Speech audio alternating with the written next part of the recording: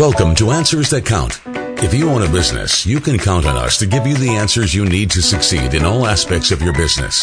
And now, here's your host, Charles Musgrove. Hello, welcome back to Answers That Count. I'm your host, Charles Musgrove, and we got another exciting show. We're going to talk economics one more time today. So it's been an exciting series that we've talked to our Professor Joe Calhoun, economics professor from Florida State University.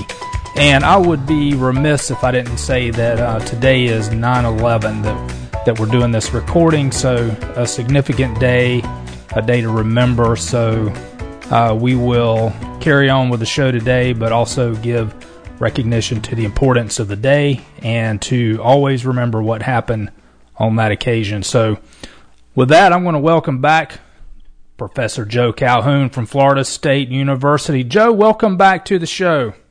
Well, thank you very much for having me, and I really appreciate your comments about 9/11. For people our age and people who were alive during that time, that's a very powerful event. You can probably remember very vividly where you were on that day. I remember I was in graduate school and I was watching those events unfold on television as I was on campus. So I really appreciate you making recognition. That really is an important event, and we need to make sure that we honor those people who suffered through that terrible event.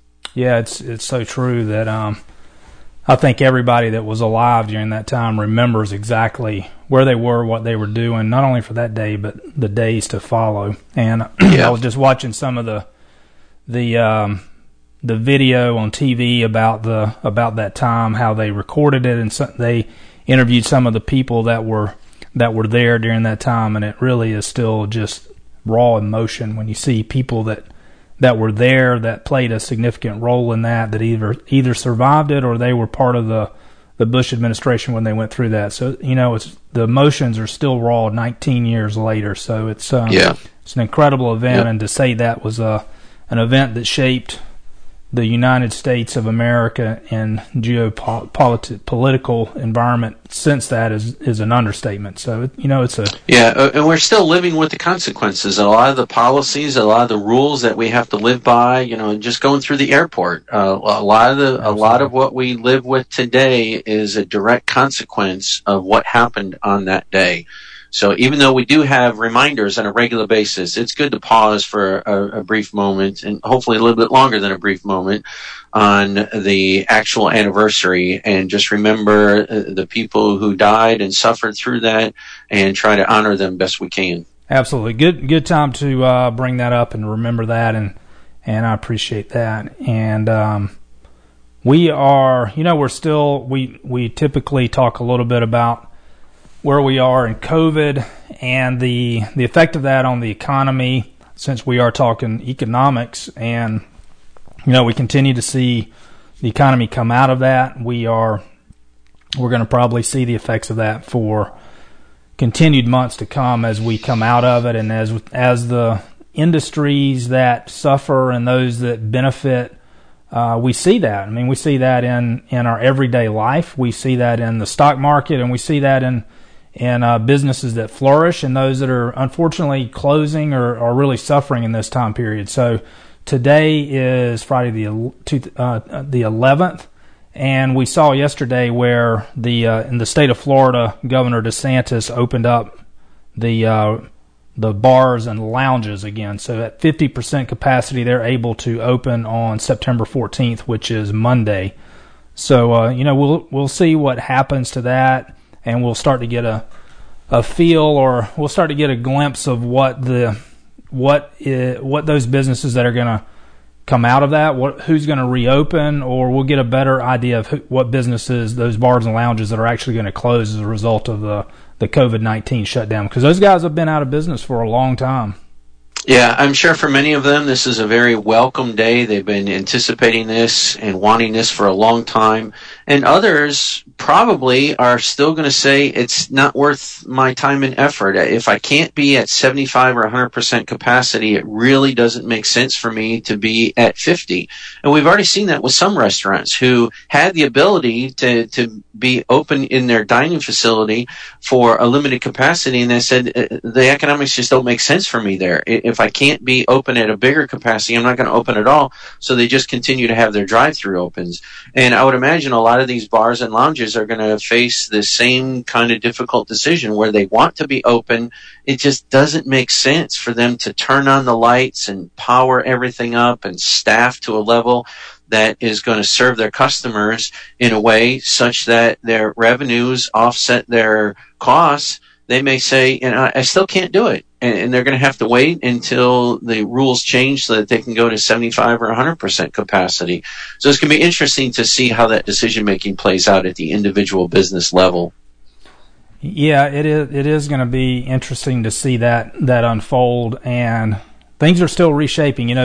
We've seen how the restaurant industry is interesting when we talk about that. I know we're away from the bars and the lounges, but the restaurant industry, we've got different segments of that are doing well, like the those that have drive-through, those that are the quick serve with the sandwiches and other quick serve type items. Those restaurants are doing well. In some cases they're even flourishing, but the ones that you see that are suffering from that are the full service restaurants that have an emphasis on the in dining facility, and they have limited takeout or drive-through capacity. So those are the ones that are suffering.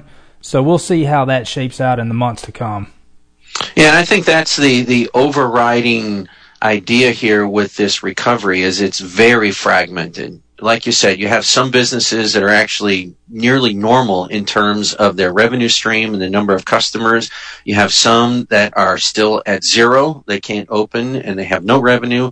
And then you've got some in the middle. And we can't say that this recovery is going to be even. It's just not. It's going to be very fragmented. It's going to come in bits and pieces. It's going to be very unsteady. And for some people, that's going to be very frustrating, and understandably so. Yeah, and the other thing that's really is really a big variable that we just don't know what's going to happen is once we start to see the therapeutics develop more, or this COVID effect works its way out as far as the disease and the health concern of that, and then once we get a vaccine, there's no telling what we're going to see in the recovery, or what businesses or segments of different industries really come out of that, or those that are affected further. So that's a whole other variable that it's hard to crystal ball that and see what's going to happen. Yeah, I mean, it's literally impossible to crystal ball. There's speculation about when a vaccine will become available, but it's just that, it's speculation. And even if we knew for sure when that vaccine was going to become available, how many people are going to get it? What's going to be the recovery? Is it really going to do everything that we want? I mean, you think about the flu vaccine. We do our very best to prevent the flu, but yet still people get the vaccine. They still get sick. Other people elect not to get the vaccine. So we're going to have all kinds of individual choices. They're going to aggregate up to bigger choices and have an impact on social behavior. And we have no idea what that is going to look like. Yes, we can guess, we can speculate, we can model, but we just have to wait and see. And it's going to be fascinating to watch it all play out.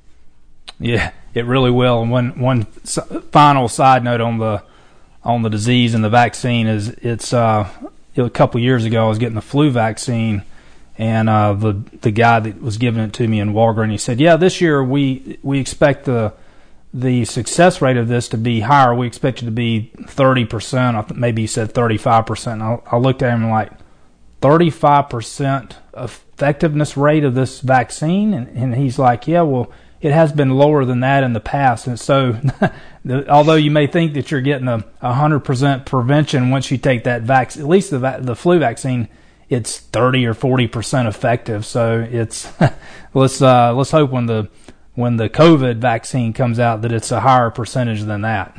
Yeah, let's hope. But anyway, on to the lesson for today with economics, and we're looking at principle number 8. Am I skipping one, Joe? We're on 7. We're on 7. Profits and losses. We're on Theory number 7, profits and losses. Profits direct businesses toward productive activities that increase the value of resources, while losses direct them away from wasteful activities that reduce resource value. So before we jump into that, Joe, I would be remiss if I didn't give us a little airtime for the book. You are the co-author of this, Common Sense Economics. This is the 3rd edition, and you are talking about a 4th edition right now. So give us a little bit of insight on the 4th edition and the success of the 3rd edition. Well, let me give a quick shout out to my co-authors who really got this whole thing started several years ago with that very first edition that was actually more like a pamphlet. When you go back and look at it, it was much thinner, it didn't cover nearly as much material, didn't have very much personal finance in there at all, but it was a great, great start. And I give a lot of credit to my friends Jim Gortney and Rick Stroop, who came up with the idea, put that original first edition together.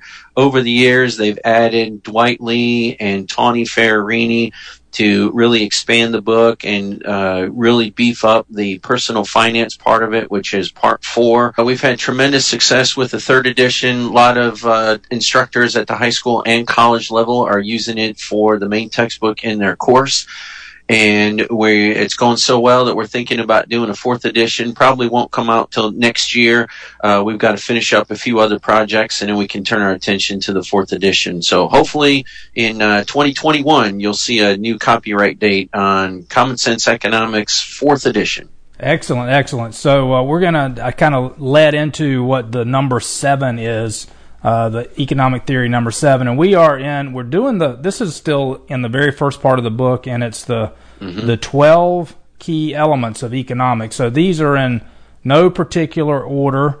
So when I first saw that, I thought they were kind of prioritized, but they're not. No, it's just a list of 12. Yep, you could put them in any order. They're all important, so we didn't rank order them in terms of importance. We just start talking about them 1 through 12. Good deal. So we are in profits. So it's funny that this is one we often talk about, the accountant and the economist having a discussion that sounds kind of like it would be kind of a boring discussion. And today we even the book even gives some recognition to the accountant and how the accountants do the calculation of profit, and it's compared against how the economists calculate profit also. So this is a good discussion, and what better two people to have that discussion than the two of us. So, Joe, take it away. That's right.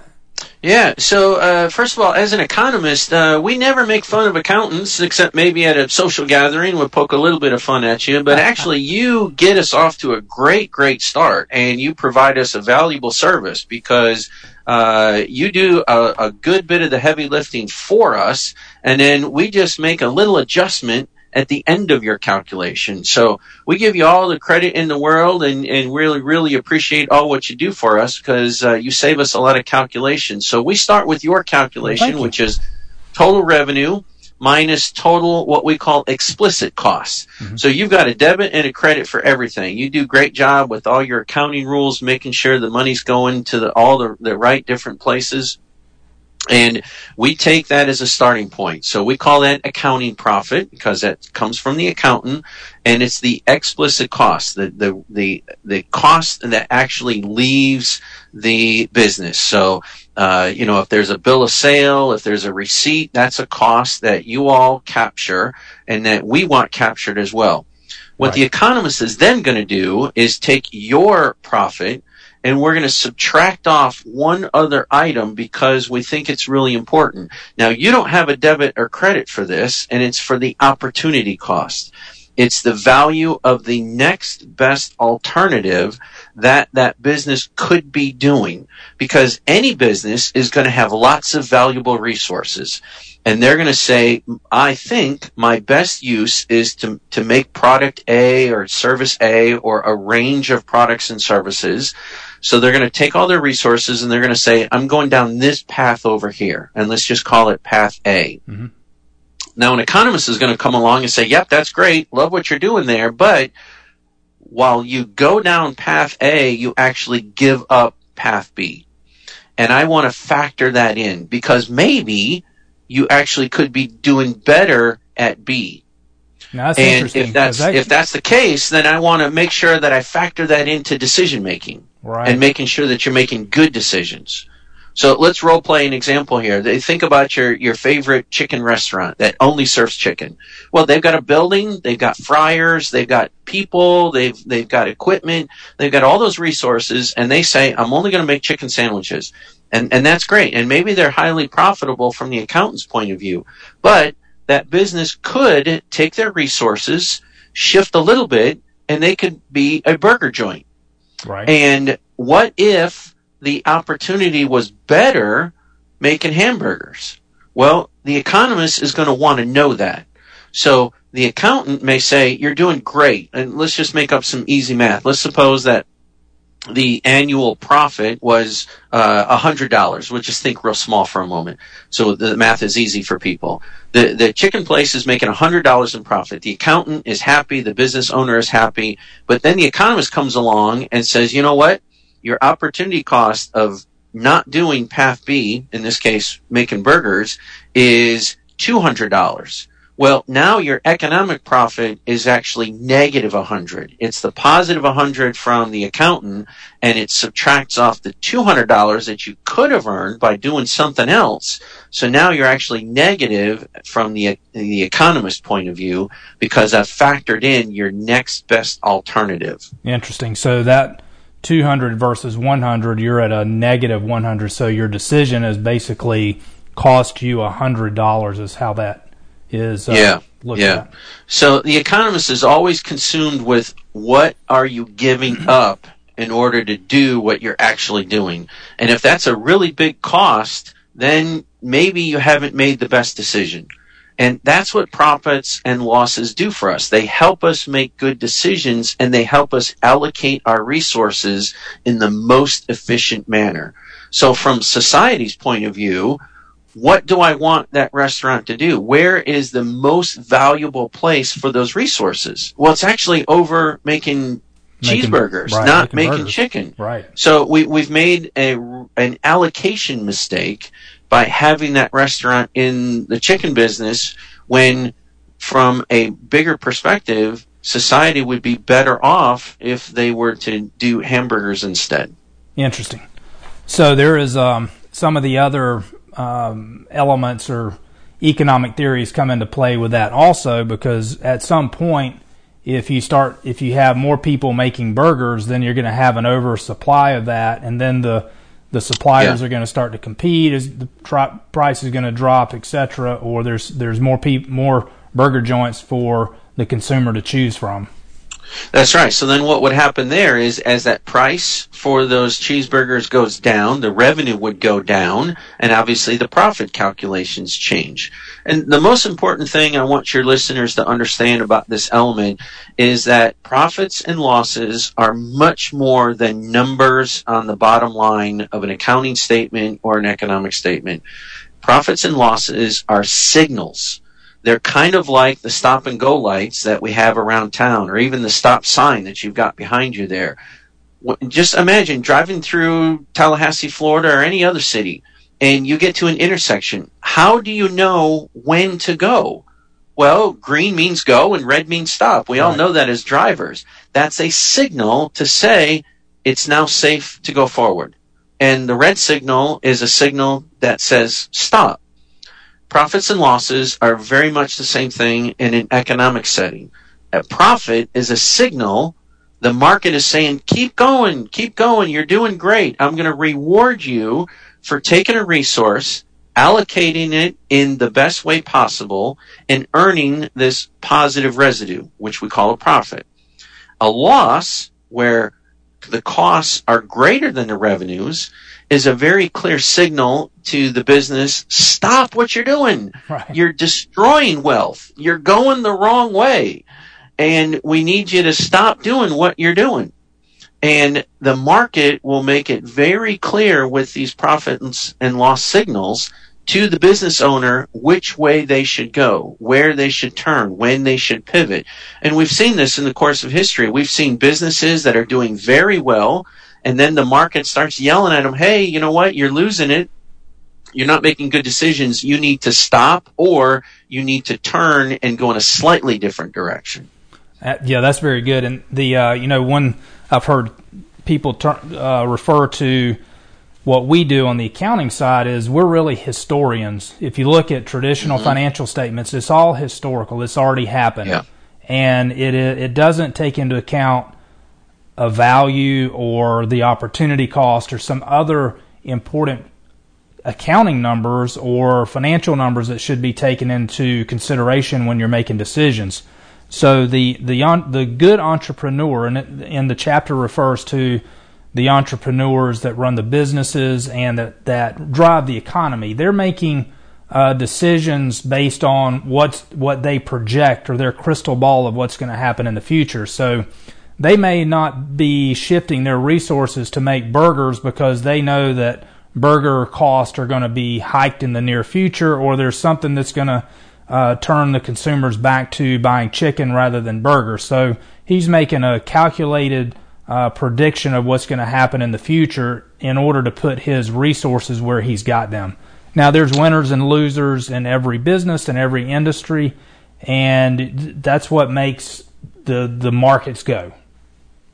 Yes, and this is probably one of the most important things that an entrepreneur does is anticipate what's going to happen next. Any good entrepreneur is going to not necessarily have a crystal ball, but they're going to have some kind of vision for the future, and they're going to act today on what they think the trend is going to be. If you're the kind of entrepreneur who is always reactionary, you're probably not going to be as successful if you can cultivate the skill to try to look into the future a little bit and predict trends. Now, you're not ever always going to be correct. I mean, sometimes we think a trend is happening and we jump on board and then we realize, whoa, that didn't go the way I planned. That's why being an entrepreneur is so hard, because you're going to make mistakes and you have to take on risk.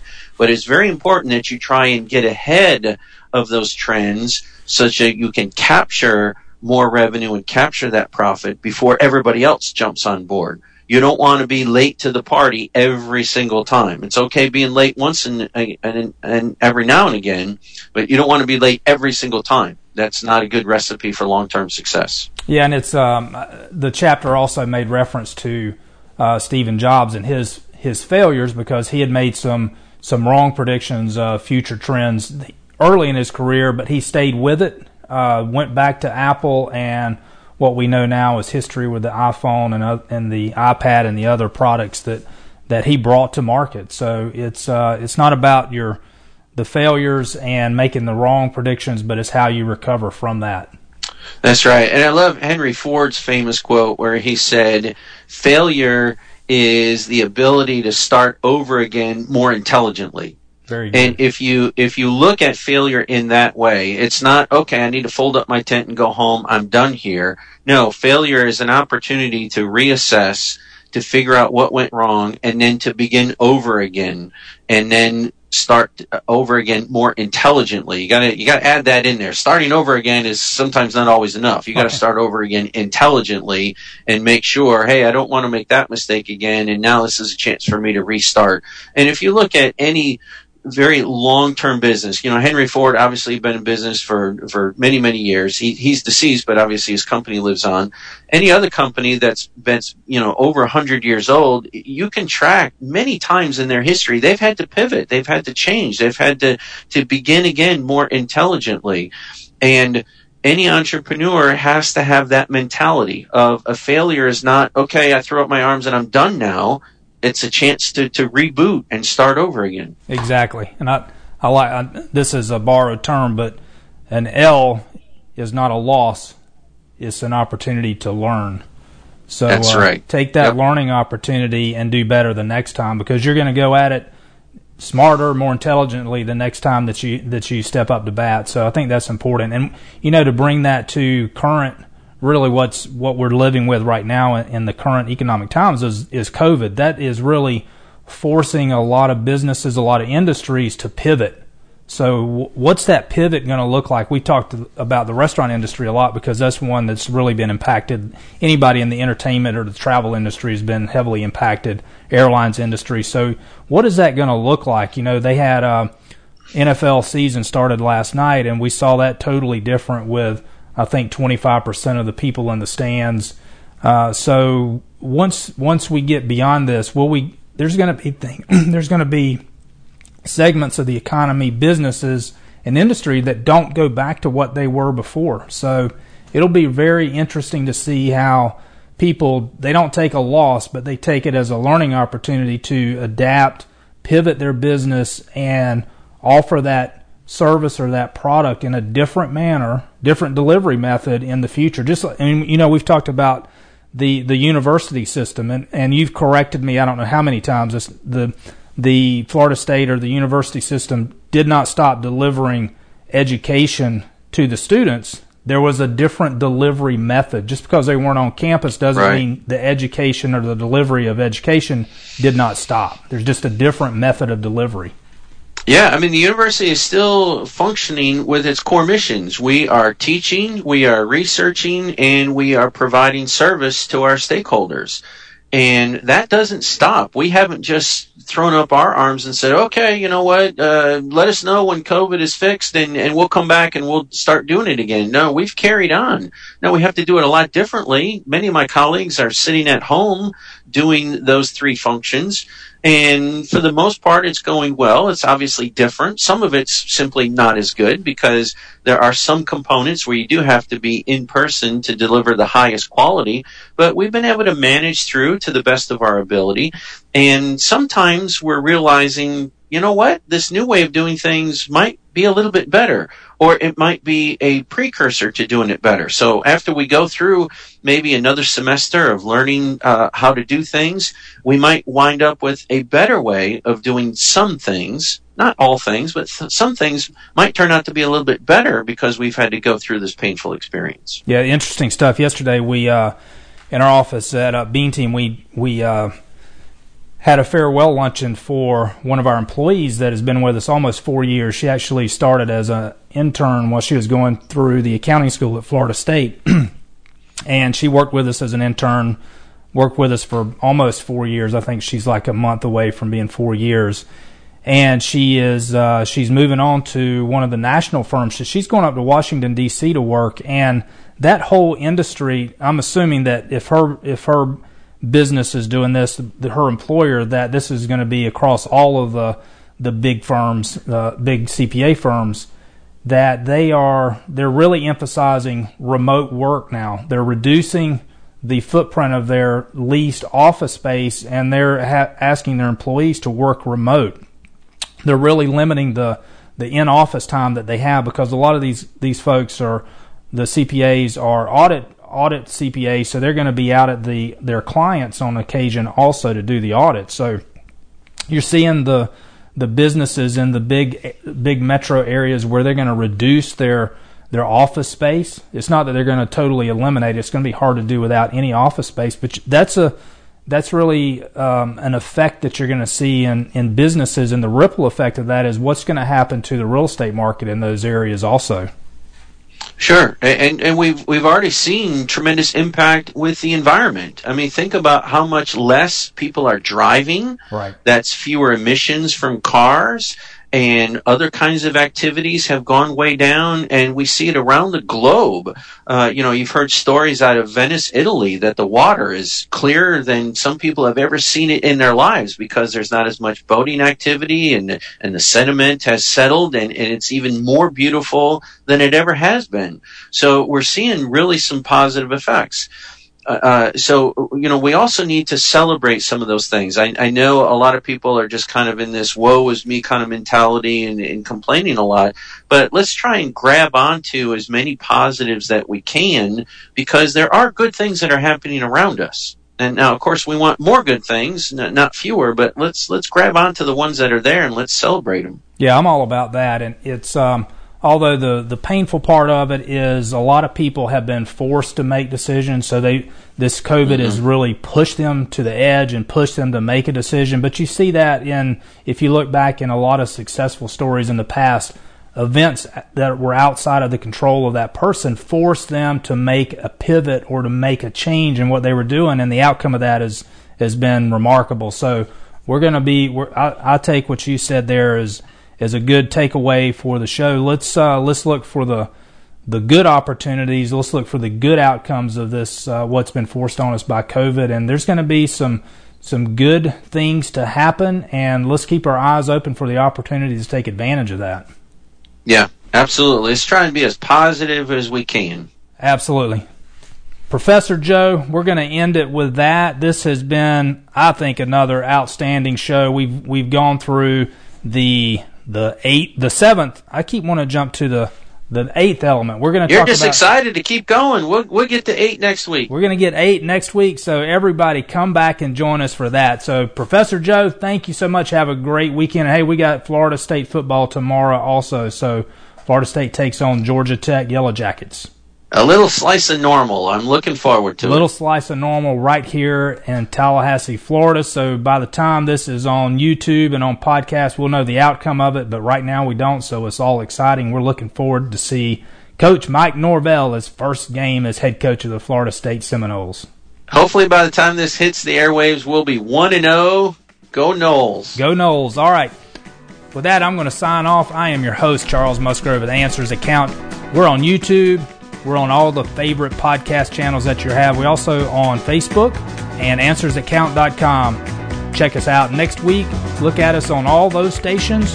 Have a great day. Have a blessed week. Peace. Answers That Count is brought to you by the Bean Team. For all your business accounting needs, visit beanteam.com for more info. You can listen to more episodes of Answers That Count on YouTube, Spotify, Apple Podcasts, and iHeartRadio, or visit AnswersThatCount.com.